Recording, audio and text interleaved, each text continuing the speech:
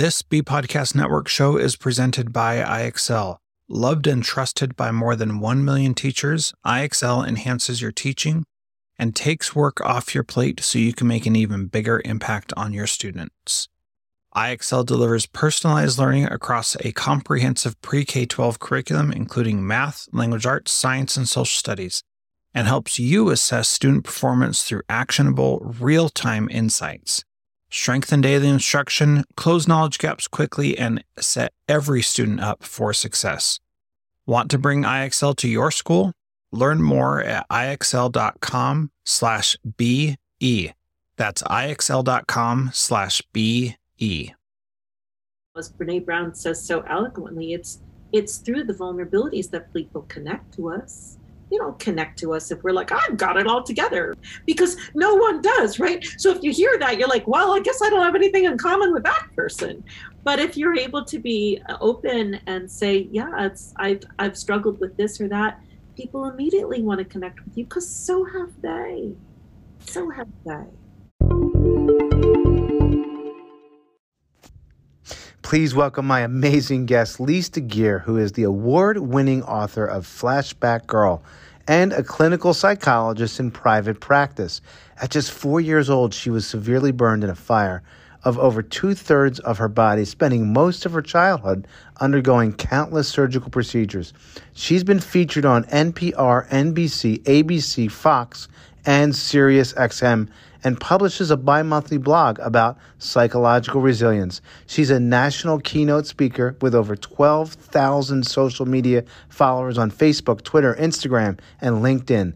Dr. Deguire has a remarkable story of resilience, overcoming the odds, and you will not want to miss this special episode about her story of survival. Welcome back to my podcast. This is Big Ideas in Small Windows, and I'm here with Lise Deguire. She has such a remarkable story to share, and I can't wait to jump right in and talk with her about it. Welcome. Thank you so much for having me, Mike. I'm glad to be with you. It's a pleasure to have you here. So this podcast is focused on big ideas that we can capture in small doses, ways to get a valued message out. What would you say is your one big idea? So my one big idea is that most people, most of us, are capable of great psychological resilience and overcoming trauma and leading a beautiful life. And if you don't feel like you're capable of it yet, you can get better at it. I love that. It sounds like a growth mindset to me. As soon as you started describing that, that's what I went to. And you really are like the poster child of this. So we're going to jump into that if you don't mind. And I have to tell a funny story while we're here. So I'm sitting at a friend of mine's table, and you and I know her well. Her name is Andrea, and she has this contagious laugh that you can't stop laughing with her on. She's one of those people that's gravitating. And she has this book on her table, and I said, "What's that?" And it's this book called Flashback Girl. And of course, this is your book, and it's all about your story that we're going to jump into, and just a neat sidebar experience that we have a mutual friend, and that's how we get connected. Absolutely. Hey, Andrea. There you go. A little shout out to Andrea. So the cover of your book, speaking of that book, has an interesting design. If you look closely at it, can you tell us about that design and why you chose it? Yeah. And thank you so much for even noticing the cover, because if you don't look closely, it will pass you by. So the cover of my book, Flashback Girl, it's a bright yellow book, and it looks like there's a flower drawn on it with black. And then if you look more closely, you might notice that the black is charcoal. And then if you look at it more closely than that, you'll notice that the stem of the flower itself is a match with a little bit of smoke drifting off towards the side. So what it is a perfect representation of my story, which started with a terrible fire and has ended up in beauty. And it doesn't show how, but the idea that one can go from a terrible tragedy and make something beautiful out of it. And I want to give a shout out to the cover designer. That's my incredibly talented nephew, Austin Alphonse, who is a terrifically talented artist in his own right, works in New York City. I was going to ask you about the artist because I'm like, I got to get him on my next book. That was incredible. The subtle cues in there and the way you described your journey really spoke to post-traumatic growth, which of course you touch on. You talk a lot about resilience. And I guess going back to that book, where did the title Flashback Girl originate from? It's interesting sometimes how things come together with projects. I had known I would be writing my memoir for many, many years, but was not ready to do so. I put it off for some very good reasons. And just around the time that I was able to start writing my book, I came to understand something very key about the fire that had burned me when I was a little girl, something that I had never known before. And in the course of investigating that, I contacted the lawyer who had represented me at the time. Turns out he had passed away, but I spoke to his brother. And when I started to describe myself, I said, I'm Lise Deguire. I was burned in 1967 and your brother represented me. Here's this pause. He goes, are you the flashback girl? Wow. What? He's like, you're the flashback girl. So I didn't realize that I had this little nickname, and I didn't realize that my case actually was pivotally important towards some laws being passed. I didn't know any of that until 50 years had passed. Amazing. As a matter of fact, you were, and I quote, case number 1. Can you tell us about that? Yeah. So around this time it was literally the 50th anniversary of the fire that had burned me so terribly. And I just kind of in a morose sort of way went through this file that I had with notes that my father had taken and old articles. And I noticed in the article that I read for the first time really carefully that the lighter fluid that supposedly had caused my fire was not lighter fluid. It was something else, which is the story I'd never been told that. So I started to investigate. You can find everything on the internet now.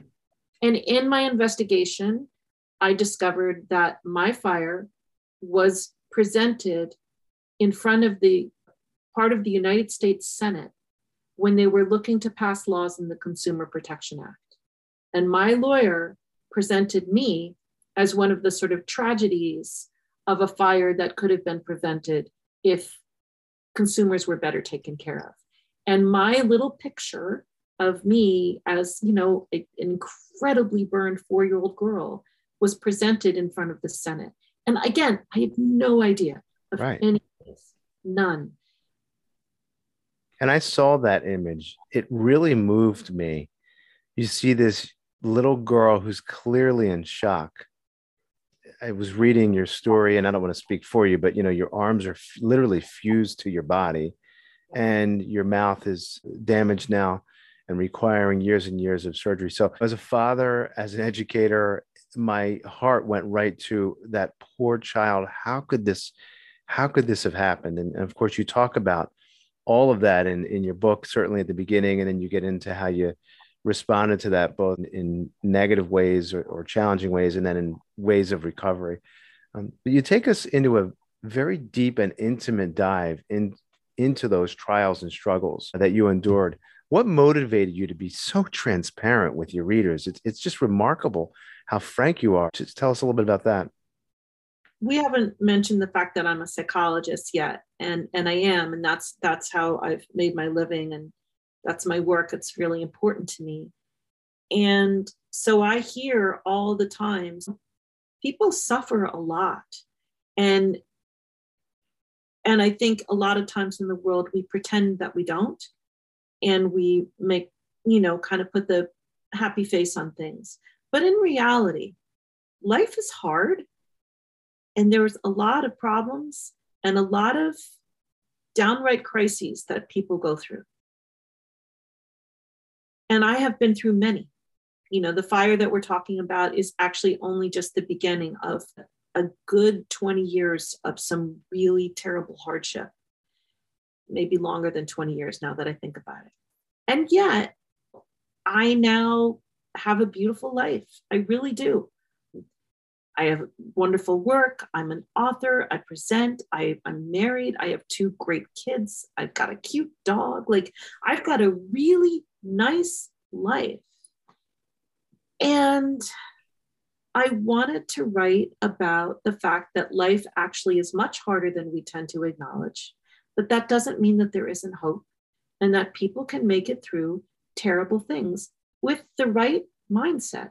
And part of the right mindset is accepting the fact that some terrible things are going to happen to you, but you can make it through. So if I'm not going to be transparent about everything that happened, how are you going to know that I know what I'm talking about? I love it. It reminds me of Brené Brown's work on vulnerability. And I'm sure you're familiar with her. My wife and I watched her. Yeah, remarkable. And really gets to that point of transparency and accepting and embracing your vulnerability. I think it sounds like that's part of the recovery process. Would you agree? It certainly has been for me. Yeah. And being real about who you are and what you've been through, and the ways that you're strong and the ways you're not so strong. Right. And it's really, as Brené Brown says so eloquently, it's through the vulnerabilities that people connect to us. They don't connect to us if we're like, I've got it all together, because no one does, right? So if you hear that, you're like, well, I guess I don't have anything in common with that person. But if you're able to be open and say, yeah, I've struggled with this or that, people immediately want to connect with you, because so have they. So have they. They have. And actually, when you said that, if someone's being phony about it, it sort of reminded me of narcissistic personalities. That's why people like that are such a turnoff to most of us, because we don't believe them, and they're not authentic, and they're obviously covering. And it's definitely a more humane way to approach it. Speaking of humane and not so humane, kids in school can be pretty brutal. And I don't know if I mentioned this to you. So I was born with a club foot. I wore a knee-high brace until I was about 12. And you can imagine, knowing what your story is, there were some pretty mean things done to me. And I really had to learn how to manage that and sort of distract away from that. I bet this is hitting home. Tell us a little bit about some of the challenges you faced from kids not understanding what you were up against. And then I guess the second part of that is, how do we teach tolerance? Let me just first say, I'm so sorry that you went through that. I immediately my heart's like, oh, I get that. I'm so sorry that happened. So Thank yeah, I also was really terribly bullied when I was a kid. The fire happened in the late 60s. And let me tell you, there was no school intervention on bullying. I don't even remember bullying being like talked about as being a word, let alone intervention. There was nothing. It was, the only intervention I ever remember hearing about being bullied was the phrase, sticks and stones will break my bones, but words will never hurt me. Mm-hmm. Like, just supposed to like get with the program and go on. And I remember thinking like, they hurt me. I'm clearly doing something wrong here. But yeah, I was terribly bullied all through my childhood by kids who didn't know me. I will say that the kids who did know me were almost always really nice. And I think that's part, and I suspect you were the same way, Mike. If you can establish yourself as just being a kind and nice human being, most of the time people don't want to bully you anymore. They're like, oh, they're nice. It's the people who don't know you. Yeah. Yeah. I do. In fact, I was thinking about some of the coping mechanisms I used. They were more like attempts at humor, to sort of distract away from what I was dealing with, so that in my mind people would forget about it. But yeah, I totally relate. And so I guess, so how do we teach? I'm an educational leader, and you're a psychologist. How do we teach kids tolerance? I mean, this is a big question, right? But I'm just wondering what your thoughts are. Well, and if I knew I had the right answer, I'd be a very famous billionaire somewhere. But my suspicion is that the best way we teach tolerance is by modeling it for our children and being the example for them. And I think that is true, because I've noticed that friends and relatives that I have that I know are empathic and sensitive to their kids and model the right stuff, usually their kids seem to embrace that as the family values. It's what their brains get molded in that mindset. Mm. So I think it has a lot to do with what we model to our kids. What do you think? I love that answer. And I would say that and a level of expectation. I've done a lot of research in my writing on the negative impacts of social media and misinformation in particular. And I'm writing a book now that's coming out next fall. And a lot of this is on how we help kids work around those negative social media influences. And I was just thinking of one that ties right into something we were talking about. I always think of the saying, comparison is the thief of joy. Mm-hmm. And kids really struggle with, especially girls, right? And I have 2 daughters of my own, physical appearance and how they may be judged. And there was a great Instagram study done a couple of years ago. I love finding these little studies that you can expand on and then share with people.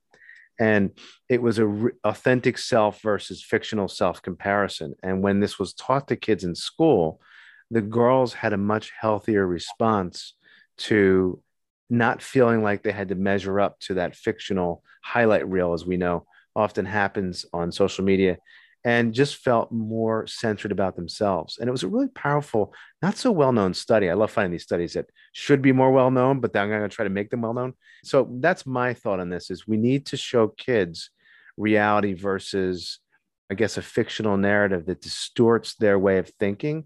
And what you said about modeling is one of the best ways to do that. I love that.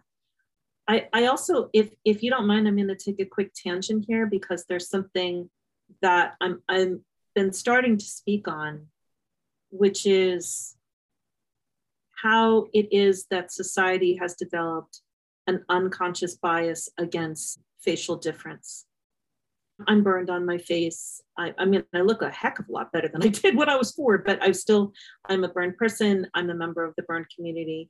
But there's lots of people with facial difference, whether it's through burns or cancer or birthmarks or what have you. There's lots of us.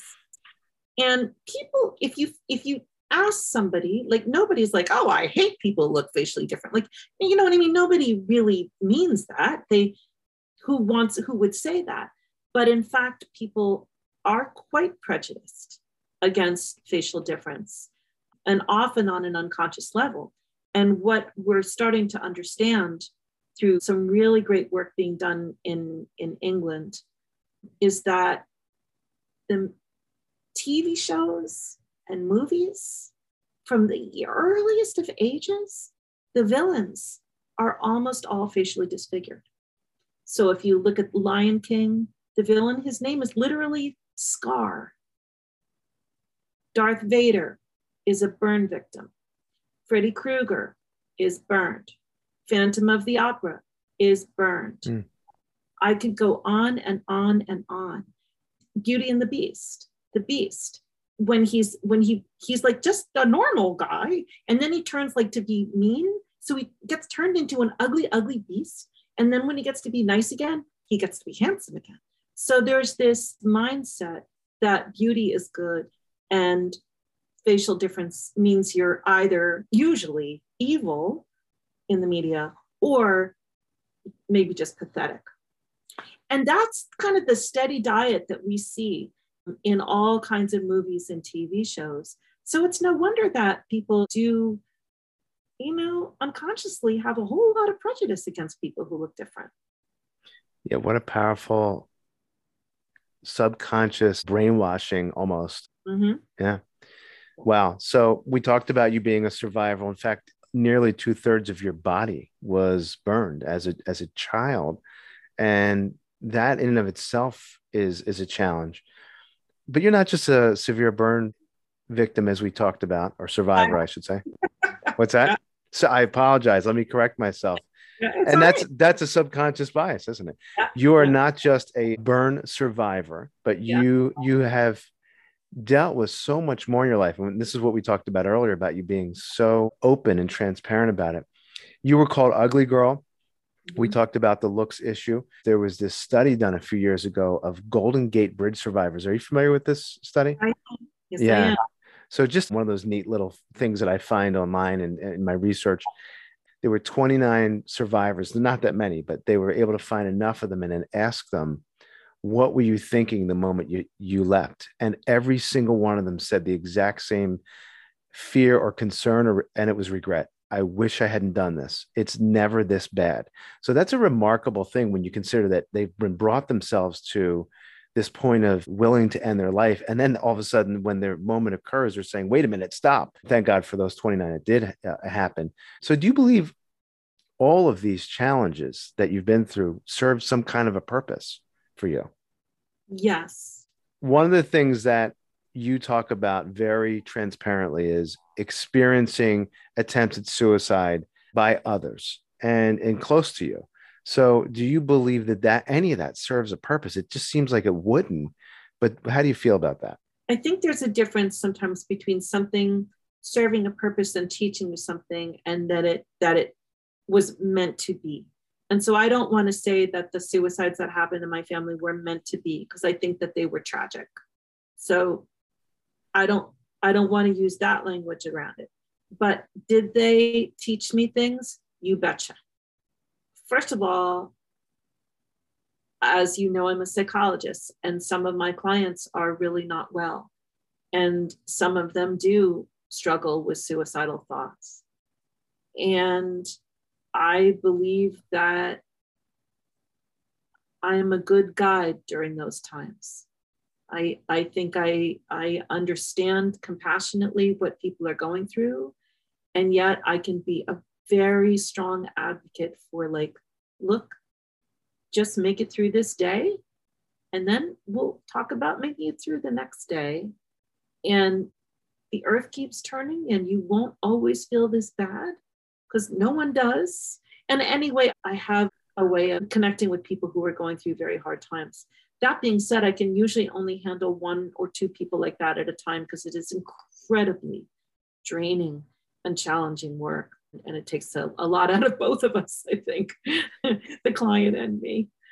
Yeah. I can imagine. I will say also that with Flashback Girl coming out, my book, I've literally heard from readers, I think 2 of them now, who said to me, I was going to kill myself and now I won't, having read your book. That's great news. Exactly. You saved lives. Yeah. I know what you mean about it being emotionally draining, dealing with kids who are in experiencing trauma. And I wrote a book called Leading Schools Through Trauma. And one of the things that became very clear to me is that you can't just do this with one silver bullet. It doesn't work that way. There's so many support mechanisms and components that have to kind of be intertwined. And I was thinking about one of the things you talked about, which were superheroes in your book. Mm-hmm. And I thought, wow, I want to hear about that. Who are some, to name a couple, and why are these superheroes? I'll name 2. And the first superhero that comes to my mind is and will always be my brother Mark, who literally when we were little, I grew up playing Batman and Robin with him. So he's my Batman. And I will often use that phrase when I think about him. And he was a superhero to me because he was my best parent. Neither one of my parents were really psychologically capable of being emotionally sophisticated parents who could guide their children through difficulties. And both my brother and I had tremendous difficulties. My parents were not up for it. But my brother, even though he's only 5 years older than me, he was up for it. And he was wise and kind and really an awesome person. I unfortunately lost him young. And that's, I'll leave that for a reader to find that story. So he was a superhero, but he's been gone a long time. My other superhero was my plastic surgeon, who really took excellent care of me. I was in the hospital for a fair portion of my childhood. And when I was there, my parents were not there, which is, again, a whole other story. But my doctor was. And I always felt like he really loved me and had my back. If anybody out there who's been burned or reconstructed, plastic surgeons are a little bit like gods. I mean, they make your body come back again. So there is a hero aspect to that. Yeah, it's interesting when you said that. I went right back in my memory, like it happened yesterday, to the days I'd go to the Children's Hospital in Philadelphia for some of the surgeries I had on my leg. And then, of course, I thought about my kid memory, which was I couldn't wait for the Philadelphia soft pretzels my mom would take me for afterwards. So she was obviously a hero, but so were the doctors who took care of me. And I ended up becoming a very active athlete, and I'm still very physically active. And I really owe a lot of that to them. So I can totally relate when you say that the miracle work they do. And that can also, I'm sure, be emotionally draining. That's why when I hear people say they have such a bad bedside manner, well, it's tough to have a good bedside manner. It's got to be very difficult to be able to do that and balance being such a skilled surgeon. So that's a neat perspective. Mm-hmm. Yep. Mm-hmm. Yes. And I suspect that these superheroes and those that you suggest others can lean on serve a role in people's lives. Would you say so?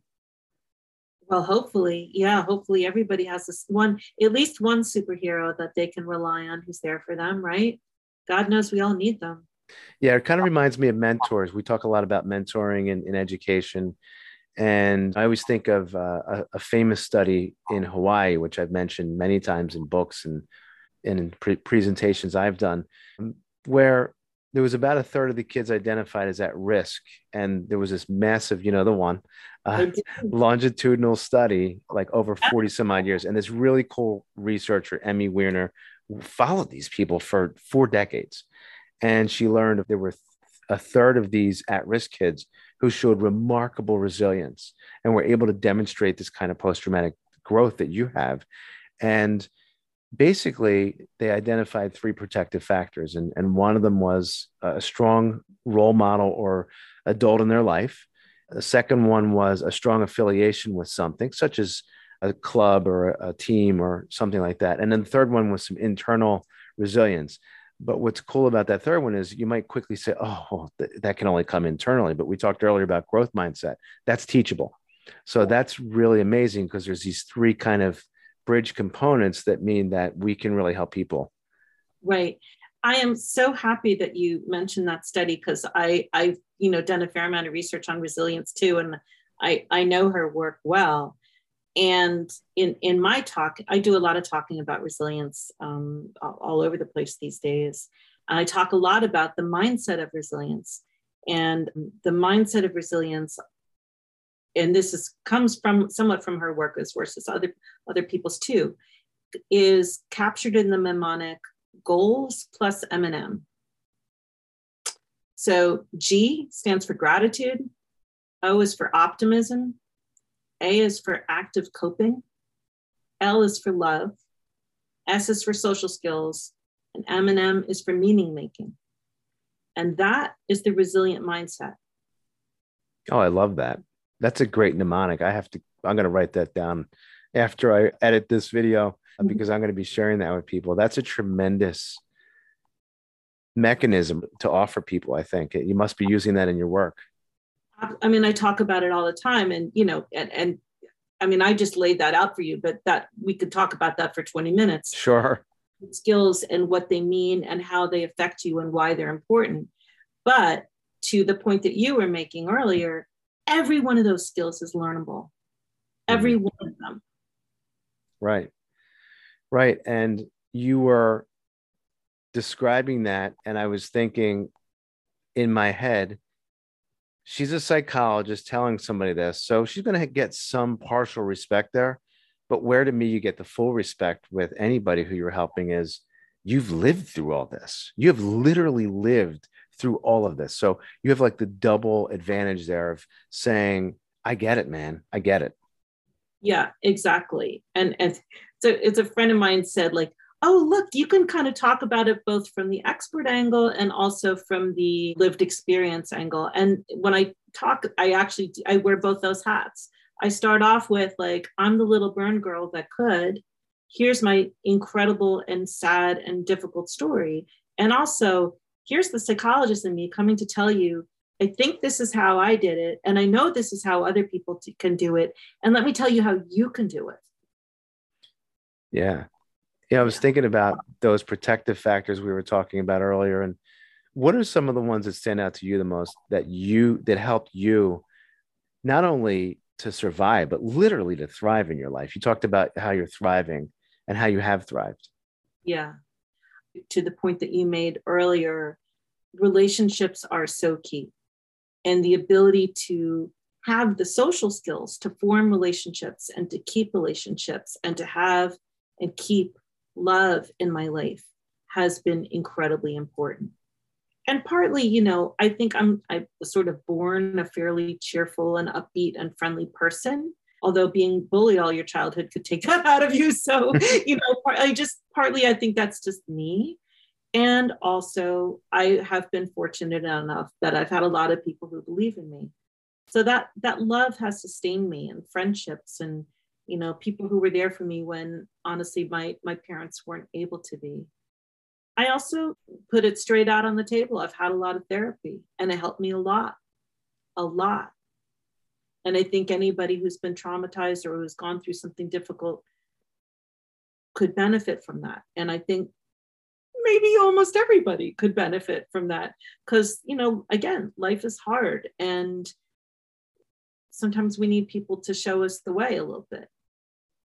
Yeah. And haven't most of us been through big or small, some form of a trauma at some point?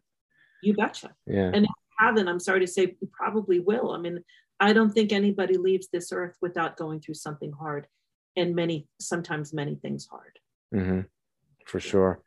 How does forgiveness, and in your case, for individuals like your own mother, play into your resilience and success? Yeah. I didn't really have the chance to talk too much about my mother, but my God bless her, my mother was a very self-focused person and was really unable to keep me and my brother safe in multiple ways, and did both of us. Unfortunately, she never meant to, but a great deal of damage. And again, I'll leave the book to explain more of that. So she had a lot of problems, my mother. And, I think over time, I grew to understand that she was very limited, and maybe some reasons why she was very limited. And in understanding her, I was able to have a little bit of distance from the pain that she caused, and to accept her as she was.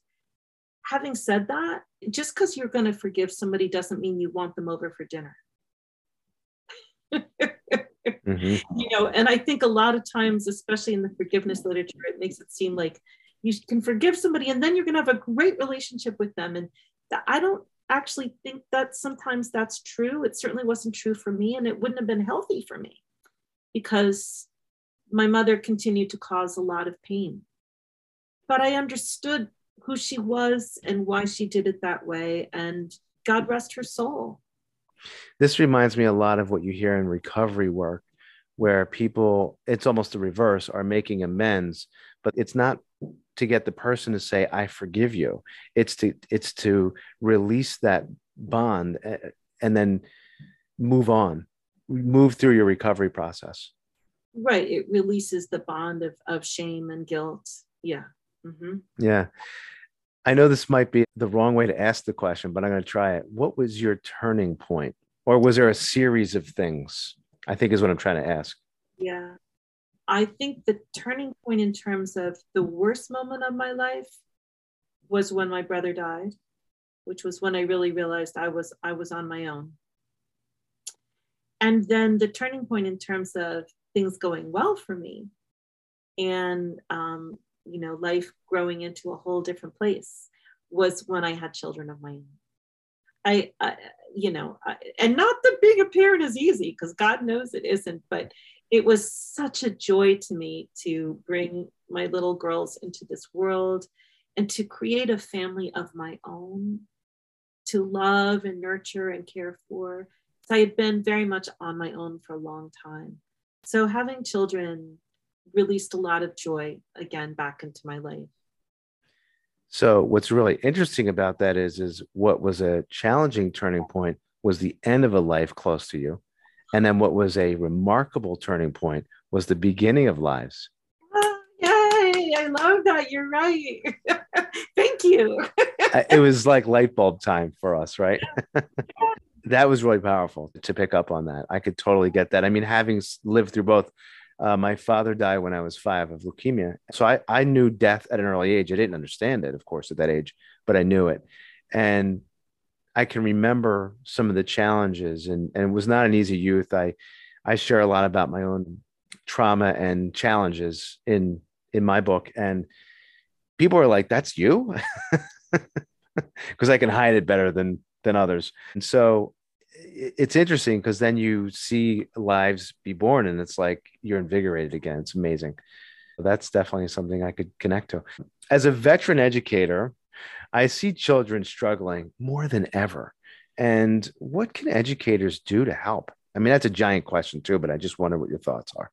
You know, I think we underestimate the power of simple connection. And I would imagine that educators help any time that they really notice a child and work to connect with them and help that child feel seen and known and understood. I certainly remember certain teachers who went out of their way to connect with me and help me feel seen and appreciated. And it made a world of difference. And it's not like they changed my life or something, or that, made me not scarred or my brother not die or any of these other things. But that sense of, oh, look, someone sees me and someone cares for me and that person seems awesome. So there must be more of that. There'll be more of that in my life. And I think any teacher who provides that is probably providing a great deal more than they think they are. It's funny, I will say also as a psychologist, I've had a lot of clients by now. I've been working for a super long time. And sometimes I'll hear from people, years later, and they'll be like, you helped me so much. And I'm thinking like, I think we had 3 sessions. Like, I don't say that. What I say is, I'm so glad. But, in my mind, I'm thinking, could I really have helped you? And we hardly did anything together. But it's the presence, right? It's that caring presence. It's seeing somebody and caring about them. Sometimes that's kind of all you need to do to give a person hope. Yeah, that attention and feedback, right? That seems to me like the 2 things that I would encourage. That's such a great point. Thank you. So you've been on everything from the local news, which I saw that episode, to national interviews and podcasts. You've had an opportunity to get your word out everywhere. And what are some of the main messages you would hope you were able to convey in those experiences? Yeah, it's been pretty exciting. This whole book and speaking part of my life that's opened up in the last couple of years. But my main point, the thing I keep trying to get across again and again is that you too can be the most unfortunate person you've ever seen or known in your life, which I definitely was when I was a kid. I was the kid that you would look at and go, oh my God, that poor kid. You can be that kid or you can be that person and your life can still turn out great. It's not going to just happen. You're going to have to work at it, and it's not going to be easy and all. But if you work at it and if you have hope and you keep trying, life can turn out well. And also, I think part of that message is if you love somebody who's going through a very hard time, don't give up on them either. They can still have a great life. And that there's a mindset to developing that, and we can work on that. Yeah, that's a very hopeful message. And I just love the way you brought that home. Lise Deguire, author of Flashback Girl, is there anything I didn't ask you that you wished I had, or just anything you want to comment on? I can't think of anything I wish you asked me. I've really enjoyed talking to you. I feel a little bit of a kindred spirit on the other end of the screen here. So thank you. you. I definitely felt a connection. And I mean, having gone through my own challenges, I don't think that they were as challenging, but I think then I get into the comparison game, and that's not fair. The point is we both went through challenges in childhood, probably greater than most. And I really appreciate sitting here across from someone who is so insightful and has so much to offer. You have to pick up this book if you didn't have a chance to. It's a great read, and you're not going to be able to put it down. Where can people find you? Yeah, so thanks for asking. First of all, Flashback Girl is available on Amazon, Barnes & Noble. If you go to your local indie store, they can order it for you. So it's available all over and all over the world too. I want to say that. And then if you are looking to connect with me, my website is my name. It's lisedeguire.com. I put out a blog every other week on topics about resilience. And some people, really enjoy that. That's free and it's easy. And it's just kind of an inspirational message, usually every other week, about some aspect about life and getting through it.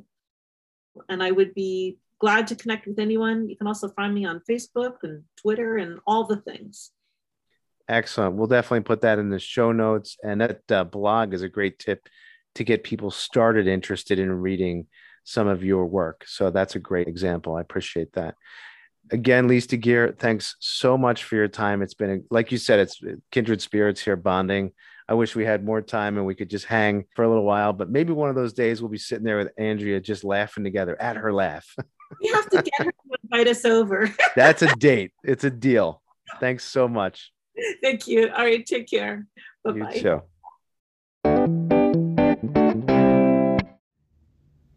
I hope you enjoyed this episode, hearing the extraordinary story of a survivor who shows how post-traumatic growth looks for all of us who need some hope. Stay tuned next Sunday for another amazing guest on the podcast, Big Ideas in Small Windows.